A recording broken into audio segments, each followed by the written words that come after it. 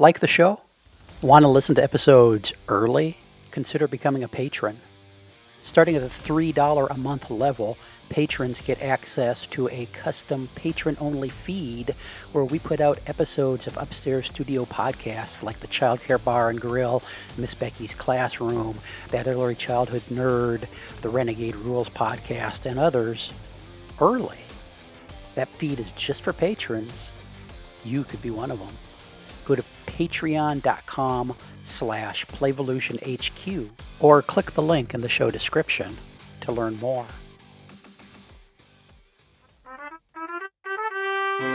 Welcome to Renegade Rules. Kick back, settle in, and let us fill your ear holes with early learning, information, wisdom, and advice.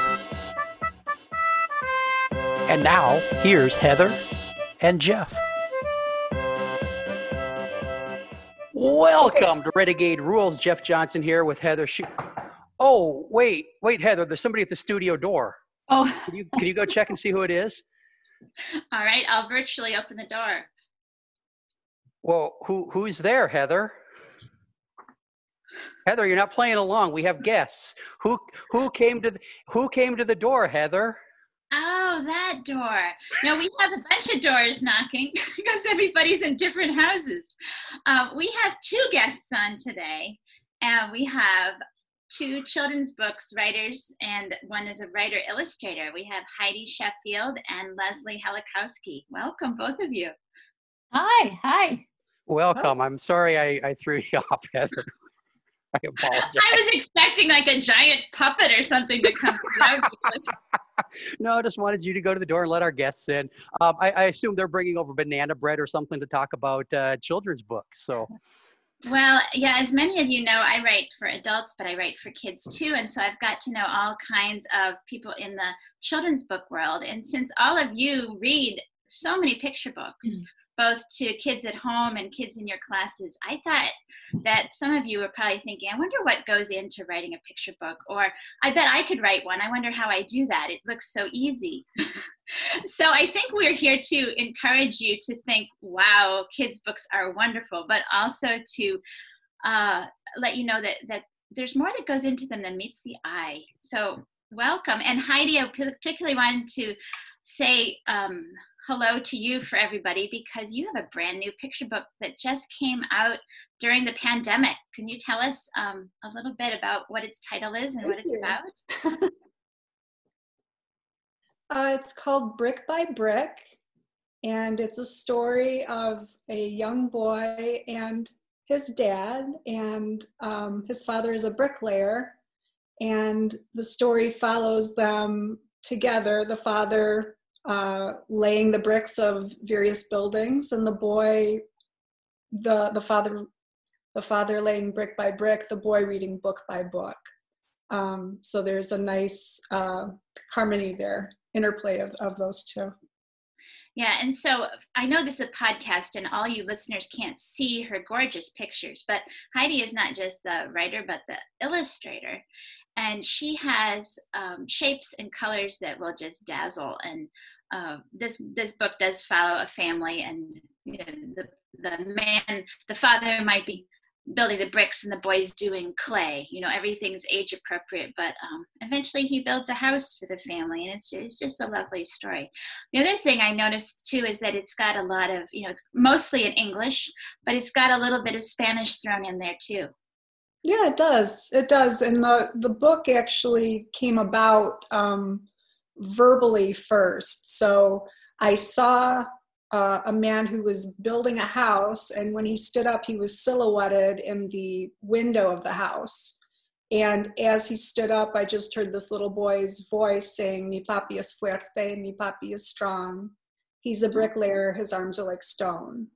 So it started with a visual, but then it became like an auditory written thing. So I found that fascinating. Very cool. And jumping over to Leslie for a moment. Leslie and Heidi both worked on a book together. Leslie wrote the words, and Heidi was chosen as the illustrator. Leslie, can you introduce the book you collaborated on? I can. The book we collaborated on is called Are Your Stars Like My Stars? And actually, I helped choose Heidi for that book, which is something that doesn't happen very often in the children's book world. Usually the publisher chooses the illustrator, but I've known Heidi for years. We're in the same critique group and have seen each other's work for years. And when we were choosing an artist, actually we had a different artist for the book lined up. And the book is about how we see the world and asking children to think about how others see it, and do we see things the same way. So it's really this beautiful, lovely sentiment, and we wanted the art to reflect that. Mm-hmm. My art, I've illustrated some of my books, but my art is more playful, and wasn't the style that we wanted. So when our first artist dropped out, she had scheduling conflicts. She dropped out, and we were looking for a new artist, and I threw Heidi's hat in there, and I just said, I know this woman whose art is fantastic. I think it would be right for this. And as soon as they saw it, they were like, let's give her a call. So that was that. Heidi was excited to be part of it, and she just did a great job with matching the emotional words with the visual images from all over the world. So it was perfect. Yeah, so just to give a peek for people who can't see her illustrations right now, I mean, it says things like, is my blue your blue? And then there'd be all these gorgeous illustrations with blue, and the same with white or pink and different things. So, and by the way, I love the llama picture. I don't know if you know, but I think that was for the white color. But the llama's fur looks like it's coming out to greet you. It's so fuzzy looking. And I worked with llamas many years ago.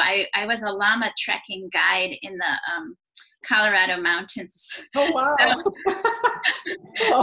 They weren't always as affectionate and adorable as in your picture. There was a lot of llama spit involved in my job, but I did appreciate the llama picture. So Heather, that might be one of your jobs I never heard of. Yeah, well, we haven't got to that one yet. But I think, what struck me with the is Are Your Stars Like My Stars is there's some children's books, and I think you know what I mean by this, is that seem written for adults, where they're kind of a sentiment like we should be nice to people, we should treat people well, or kind of message books. And even though this book has a message, it's very appealing to all ages. And I think that's the mark of a good picture book, in that there's things in the pictures for kids to find. There's obviously good words and rhythm to the story, but there's things that the adults would find interesting too. And sometimes the kids like the ones that are the most irreverent, Sure. In fact, I was just talking to my son. We went out for an exercise walk, and he was rediscovering Pippi Longstocking and how she can lift up a policeman. I mean, and sass back the teacher, and all these fun things That we could never do upside down. Yeah, and tickles his funny bone. So sometimes some books that get put out there or that people choose to read to kids are ones that I call adult books, where it's really just something that the adult wants to hammer into the kid's head, rather than let me share some joy with you, whatever that type of joy is. Well, that's certainly something I try to avoid doing when I'm writing stories, not hammering home a message. You want it to come about organically from the story and from what they're seeing. But on the other hand, I always think, books are for whoever likes them. I mean, if someone gets something out of it, great. It's, the chances are, if it's doing what you're saying and only speaking to the adult, it's not going to be a particularly good selling book. So that's certainly something I try to avoid doing. Now, do you guys test out your books on a child? If you're getting your manuscript ready, do you see if they like it, that they would sit still and be interested? Do you ever do that? I do, but not actually. In the past few years, I had kind of a lull in young children around me. So I didn't do as many as I used to when my kids were home. I was always reading to them. But I do still often do it. Now I'm getting a little influx of great nieces and nephews popping up. And so I am reading to some of them, and some of them have influenced me. Even if I'm not reading to them, I see what they're doing. I have one little nephew who is so into bugs. I mean, he's lifting up rocks, and his head's under rocks literally all the time, and he's coming out with disgusting things. But he just is fascinated by the bugs, and it's made me think, oh, maybe I need to write something about bugs. And I have written something about bugs, and so they do still influence me greatly. I find myself, well, before the pandemic, my daughter is in 7th grade, but I would find myself going through the early elementary school just so I could walk through and kind of observe the kids coming into their day at school, and seeing the parents with them and the teachers. And that always nudges something out of your subconscious. Mm-hmm. But it is fun to be able to read things to them. Now, the flip side is very often they could like something that maybe needs a lot of work, like much work. So just because they like it doesn't necessarily mean that it's ready for prime time. No, that's a really good point. Yeah. So how do you know when your work is feeling ready? I mean, I think I did the same thing a lot of listeners probably have done, which is when I had kids, I started reading more picture books than usual, right? I'd read them in the past, but suddenly there were little ones in my house. I started reading a lot of picture books, and I thought, bingo, I can write one of these. So and then I started trying it, and I realized, oh my gosh, this is not as good as what I'm reading. And it's just, they seem so simple, deceptively simple. So maybe to start with you, Heidi, how do you, did that happen to you too? And how do you realize that it's a real craft and you have to get ready and practice for prime time? Well, I think that began, since I'm an illustrator, I was kind of working on the writing and the illustration at the same time. And it was a very hard and difficult struggle, because you realize what you like in terms of art, and you realize what you like in terms of writing. And these are very high standards, right? You think, oh, you recognize the beauty of say, Leslie's text. I mean, she's so nuanced in the way she uses words, and the turn of a word is so different. And then the amount of words, it's a very precious thing. I mean, I see picture books as haikus, and a haiku does not contain anything that it doesn't need, right? It's so spare. So I think writing them is like, it's almost like a puzzle, because there is a set amount of space that you have to work with. And if you have anything over 500 words, you're way off. You got to boil down. Yeah. That's why I tell people I'm not good enough to be a picture book writer yet. I write long. I write middle grade novels and adult books. I haven't mastered a poem yet. There's a poem a saying I really like by Mark Twain. He says, I'd have written a shorter letter, but I didn't have the time. Because it does take a lot of time to boil something down to just the essence of what you want to say, and nothing in it that's not needed. Well, I suppose the same goes for the illustrations as well, because you only have so many square inches of space on the book, and so to convey those ideas, it's that boiled down kind of nuanced process as well, huh? It's picking and choosing, right? I mean, I know, Leslie, you can talk to this as well, but you only have a certain number of frames, and you tend to look at it cinematically.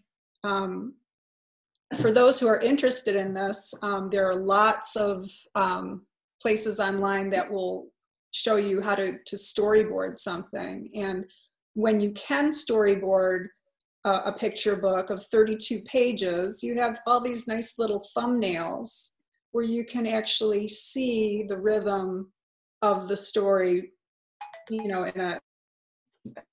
a pictorial sense, Mhm. and then choose from there, and then bring your work up to size. So let's just dispel the myth, because I hear a lot of people when they talk to me and say, oh, you write books for kids too. Here I wrote a book and drew the pictures. And so I think that if you want to publish with a New York publishing company, it's important to know that if you write the text, on the whole, you don't illustrate your own book. Now, we happen to have two talented guests on the podcast who do both, but mere mortals usually just do one or the other. So if you're the writer, generally they pick the illustrator for you. And as Leslie was saying, in this case, they actually picked somebody that she knew and recommended, but that's pretty unusual. Usually they pick someone you'll never meet, and you might not even like their artwork, but the publisher thinks it's a good fit for your text. But I was wondering, when you actually do illustrate your own stories, which comes first for you? Because usually the writing comes first and then the publisher picks the illustrator. But when you do both, which one comes first for you, Heidi? For me, it can come in a variety of ways. Like I said, with the Brick by Brick book, I saw an image that inspired an instant story in my head. And then which is weird to actually hear the voice then of the character speaking. But I've had other books where the one that I'm working on called Ice Cream Face, this is for 2022. And that just started with a visual of a child eating ice cream and just blissful and happy. And as I worked on that image, a whole storyline kind of came down. So that started with an image. Mm-hmm. I think they're all different. They're yeah, like a box of chocolates, right? Yeah, exactly. They are. I wondered if you wanted to talk about some of the other books that you've done yourself. Like you have Wilbur books and Hoot and Honk. Do you think of, when you're creating a book, is it kind of like playing? I mean, we're focused a lot in this podcast about the glories of childhood play and how we need to let kids just free play. And as adults, we often constrain ourselves either with time or I'm not good enough. But when you're creating a picture book, do you feel like you're in a play mode when you're? You know what? At certain points, I feel like I'm playing. And at certain points, it just feels like work. So it's a mix, but I love when I have an idea, like Heidi mentioned, she got that visual, and you're like, oh, let me play with that, and you take it to paper and you start doodling and you start thinking out the story. That part is really fun. I love that. When I think I have a good idea and start running with it, I think that's the most fun for me. And I like the illustration part too. Once I get the sketches for a book done, then it feels more like play when I'm adding the color. Mm-hmm. So there are parts that are definitely playful, and we have a mutual friend, another artist friend, who's always saying, what have you painted for yourself? What have you painted for yourself this month? And instead of always, it reminds me, I hear her voice often because it reminds me to do it just for fun and not just for an assignment. Sure. No, and that's really important. I actually had an art challenge recently to post a piece for 7 days, and I think that does remind you to kind of go in, just the playfulness aspect that Leslie was just talking about. It's important to kind of fuel your own inner kid. I want to say, if my kid is bored, then some other kid is going to be bored when they're looking at my work. If I'm not excited about it, then they won't be excited about it. Yeah. So I was thinking about the experience. I mean, the wonderful thing about picture books is that it tends to be a very social experience, because normally we read them to kids who can't yet read the words themselves. And so there's more than one human involved, and it's usually multi-generational, and you have the warmth of their body sitting on your lap, or, it's more than just the book, the text and its pictures. It's a whole experience. So creating a book for that experience, how do you bring in the readers, both the kid reader, the kid experiencer, and the adult? Do you think of them and where they're going to point to things on the page and how the page turn is going to work? Can you talk about that thinking process? Well, I do all those things. I think about what the child's going to react to. I like to think about what they might interact with. If there's a repeated refrain, maybe that they would pick up and want to say again and again through the book, or something that's hidden visually or reoccurring on pages that for them to find. I'll try to start. Beginnings are really, I often change them around a lot, because you have to do a lot in that beginning.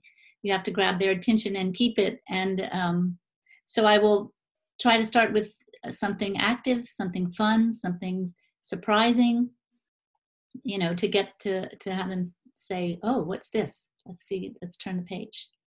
Mm-hmm. I think a lot of times too, as I'm going through the text, I read it aloud a lot, so that I get the sense of what it's like being the mom or dad reading it. What's it like going to be like looking at this at night? Because half the time we're in darkened rooms, right? How is this going to read? And then what are some words that a child is either going to trip over, or maybe there's a word to introduce that they haven't heard before that they could bring into their vocabulary. So there's a lot kind of that you're thinking about. Mm-hmm. One thing I noticed looking at a variety of both your books is that the number of sounds that come in, like words like scrape or, splash, just sort of noises that you put into your language so that the adult might make that noise a little more dramatic or something. Yeah, it doesn't feel like it's just a visual. Exactly. Yeah. No, it feels more like an experience then, right? Because then you've got the picture and you have the words and you hear almost like a sound effect, right? Depending on which words you choose. Mm-hmm. And for some kids, that it becomes a visceral experience for them when you put in all those sensory experiences. Oh yeah, yeah, and for sure. You just see them quaking sometimes, waiting for that part to come up. It's delightful. Yeah. Well, and that's part of the pacing again. I mean, especially if you have something that's kind of like a bedtime book where you're pacing yourself through maybe more activity in the beginning, and then as you get toward the end, it's kind of getting more quiet. The colors are getting more subdued. You're getting ready to kind of turn in, right? Turn in for the night. Mm-hmm. Sometimes on bedtime books, yes. Right. I'm sorry, I should have said bedtime books. Yeah. Or sometimes in our house, we would be reading, 22 books in a row. And so you don't want to keep winding down because he's still going strong. I remember the stack, and the bookshelf would be on one side of the chair, and then the stack of books we'd gone through was the other. And I'm gasping for water. Well, more books. Something else that you have to have a book that a parent is going to be willing and wanting to read again and again and again, right? Yes. It's funny, the books in our house would some of the lesser than books I kind of took away from the pile because I wanted more for my child, right? And just because it was there doesn't mean, anyway, what I'm trying to say is I totally agree with you. I call some of them junk books, and they tended to be the ones they'd be given at daycare. And I was just about to say a present, right? And somebody and I would say, oh no, I'd find it in the backpack and I'd read it as Yeah.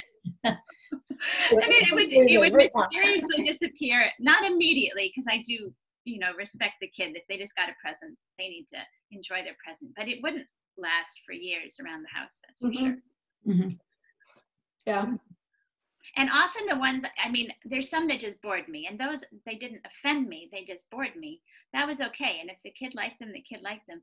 The ones I called really junk books were ones often that would take a story that was a good story and pretty it up so that nobody's feelings were hurt and that the world was perfect. Like, I remember a junk book that came home one time with one of my kids, and it was the story of Chicken Little and the sky is falling. But which is an old legend, and everybody's told that story many times with different illustrations. But this one had, I think the fox in the end sat down and had a nice dinner with all the birds so that nobody was being gobbled up. They were all friends, and Oh, really? it was so not satisfying. And I read that book to him the first time. I said, "This is not a story, the real story." And then he got so interested that the fox ate them all. That was much more interesting to him. That'll keep him up at night. That'll keep him going to sleep. Yeah, that's not a bedtime story. That's stuff nightmares are made of. Story, But Heidi's right about the mood of a piece. I mean, about reading, you know, it should create a mood. If it's playful, or if it's teasing, or if it's, you know, sleepy, lulling. So definitely you want to have a mood readable. Yeah, and there's a rhythm that goes with it, right? You know, there's there's a beginning, middle, and end. There's a definite crescendo at some point during the book, right? Oftentimes. I'm just thinking of Our Stars. It doesn't exactly have a crescendo, but it does wind up, I think, in a beautiful circular way. But that's a different format than a traditional structure of a picture book. It really is. It really is, and it's such a lovely book. It's one of those books that I think you would read even if you're not a kid. That if you're an adult going through a store and you just happen to see it, and it's such a present. You know, every time you open it, you hear something different from Leslie's language. I mean, it conjures up different images every time. And then of course you can take a trip via the illustrations that are there. Yeah. Yeah. So I just thinking of one of your other books, Leslie, I think you have 2 Wolber books, is that right? I do. And what's the second one called? One's just called Wolber. The first one is Wolber, and that one's been out for quite a while. It's been out for 10 years. And I think it's my top selling book, but Wolber Goes to School, Ready or Not, Wolber Goes to School is a newer book, came out a year or so ago, and it deals with school readiness. With the kid, in this case, the parents wonder if Wolber thinks he's ready for school, but his parents wonder if he is ready for school. So it's the parents that are afraid. Wolber is not afraid. And so it deals with a lot of things we can all recognize, you know, having raised kids and trying to get them to and answer all these questions. Are they ready? Are they, you know? Parental overprotection. Ready Wolber for them. reminds me a little bit of you, Jeff. In that Wolber goes his own way and he doesn't really care what other people think. So in the first book, he has wild woolly hair and all the other sheep are getting sheared all the same way. And, you know, Wolber doesn't want to do what the flock wants to do. So anyway, the flock ends up following him. And I like the language play where instead of it's, I think it's ma and pa, but it's ma and pa, and there's grandpa, and so, or is it grandma? It's a grandparent sheep who says, "Don't worry about it. He'll be fine. Don't worry. Let him be a sheep." Sounds like my kind of sheep. Yeah. And of course, you picked a sheep because, I mean, I'm guessing you can tell us where you got it, but it seems like sheep are the ones that always follow along and do what the flock does. Well, yeah, that was a happy coincidence, actually. Well, this also came from a visual idea. Sometimes mine come from visuals as well, Heidi. Sometimes they come from words, but sometimes it's an image. And in this case, in Wolber's case, it was my youngest son had come back with a drawing of a sheep, and he had just drawn the sheep behind a dressing screen. So all you saw was the sheep's feet. And his wool was sticking out of the sides, and it was really colorful. And I just thought, who is this sheep? What is it? You know, That's personality. Yeah. And my son was in like 2nd or 3rd grade, and he thought he was being smart by putting the sheep behind the screen, so he didn't really have to draw him. But it sparked an idea for me, and that became Wolber, and Wolber Goes to School. I'd love to hear more about your individual processes for writing. I know Heather is a up early in the morning kind of writing person. What's the day look like? Do you lock yourself in the office? What's it like?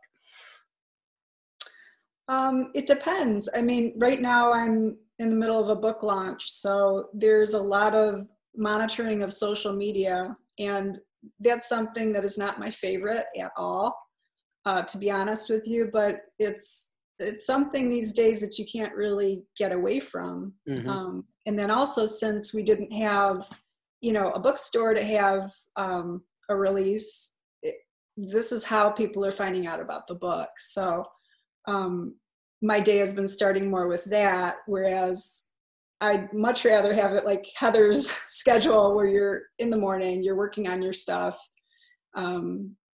My schedule is very fluid with my daughter. Usually she has a lot of activities, and I'm still very much doing that kind of thing too. So it switches up. But as she gets older, I think there's going to be less of that, and there'll be more of me in my studio, so to speak. Mm-hmm. Well,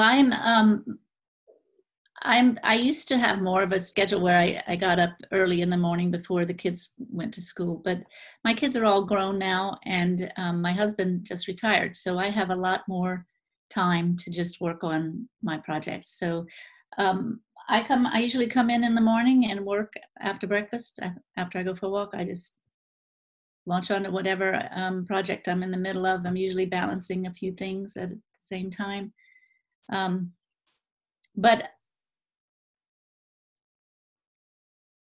I find it really, I don't know, sometimes it's just hard. Sometimes you just have to change the plan and do something else. If it's not working, I agree. So there's always, I don't know, I don't keep a strict schedule, I guess is what I'm saying. So it sounds like you're going to start writing your own picture book, Jeff. No. But we should give a little bit of a tip to those of you who think, gosh, I would like to write a picture book or a book for kids. Is the best advice that I think all of us would have is join this group called the Society for Children's Books Writers and Illustrators. We usually call it SCBWI, but that's hard to say. So Society for Children's Books Writers and Illustrators, and you should have one in any state. It's international, so wherever you're listening from, you should be able to find a chapter that's relatively near you and then go meet people and learn how to do it. It's really fun. Well, I think we should probably wrap up. I'd like to make sure that both of you can tell people where to find your books. Heidi, can you tell people the name of your two most recent books again and how to buy them? Sure. So I illustrated Leslie's book, Are Your Stars Like My Stars? And my debut book is Brick by Brick. And Brick by Brick is being sold right now through various channels. You can find it online at your favorite indie bookstore. But if you go to my Facebook page and you buy it from Nicola's Books, you will be put into a drawing for a piece of artwork. Cool. So that's kind of fun. Or if you go to my website, www.heidibooks.com, go to the book section, and you can just click on there and buy it from there. Great. Wonderful. What about you, Leslie? Well, my books are available pretty much everywhere also, independent bookstores, or you can order them. My most recent books are Your Stars Like My Stars, which came out right before all of this pandemic in January. So we were just getting started on promoting that when all of this shutdown hit. So, but it still had a very nice launch. And I also have another book with Sterling called Hoot and Honk, Just Can't Sleep, about an owlet and a gosling that end up in each other's nest, and they can't sleep at the right time because one is nocturnal and one is diurnal. So you slip some of that science in there. That's always a kind of nice, fun thing to do. So Hoot and Honk and Are Your Stars Like My Stars, and then Wilbur goes to school. Ready or Not, Wilbur goes to school. Right. Excellent. Any final thoughts before we wrap it up, Heather? Well, I'm just thrilled to have two such talented artists, creators, writers. And, if you are someone who loves a good picture book, look up Heidi and Leslie's work, because I think you'll be delighted to get some new books in your repertoire as you read to kids, and to know that there's so much effort that they put into their books to make it something you will want to read. Can I say one thing real quick, Heather? Yeah. We put together a really great activity guide for stars, and that's on Leslie's website and my website as well. So those have lots of good activities right now. And then we also did the stories too, where we read the stories. So they're a video of us reading stars, and there's a video of Brick by Brick actually too. Cool. Well, if you after we wrap this up, if you send me the links, I will actually put them in the show notes so people can click right from their podcast player over to those sites and check them out. So make it That's awesome. make it easier. Thank you. For Great people. idea. This has been the Renegade Rules podcast. We will be back sometime with another episode. We might be taking a few weeks off. Bye-bye. Thanks for listening. Bye.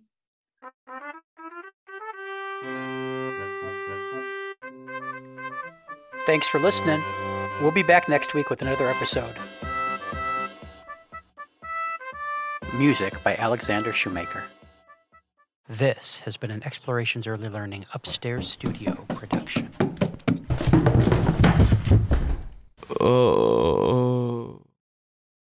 Hey, we need your support to keep the podcasts flowing. Go to explorationsearlylearning.com/support to learn how. One of the big things you can do is shop Amazon with the link we provide. You buy your cat food, you buy your kids' books, you buy whatever it is you buy on Amazon, you pay the regular price. We get a small percentage of it. Everybody wins. A lot of people are doing it. It really supports the shows, and we really appreciate it. Give it a try. Thanks. This has been an Explorations Early Learning Upstairs Studio production.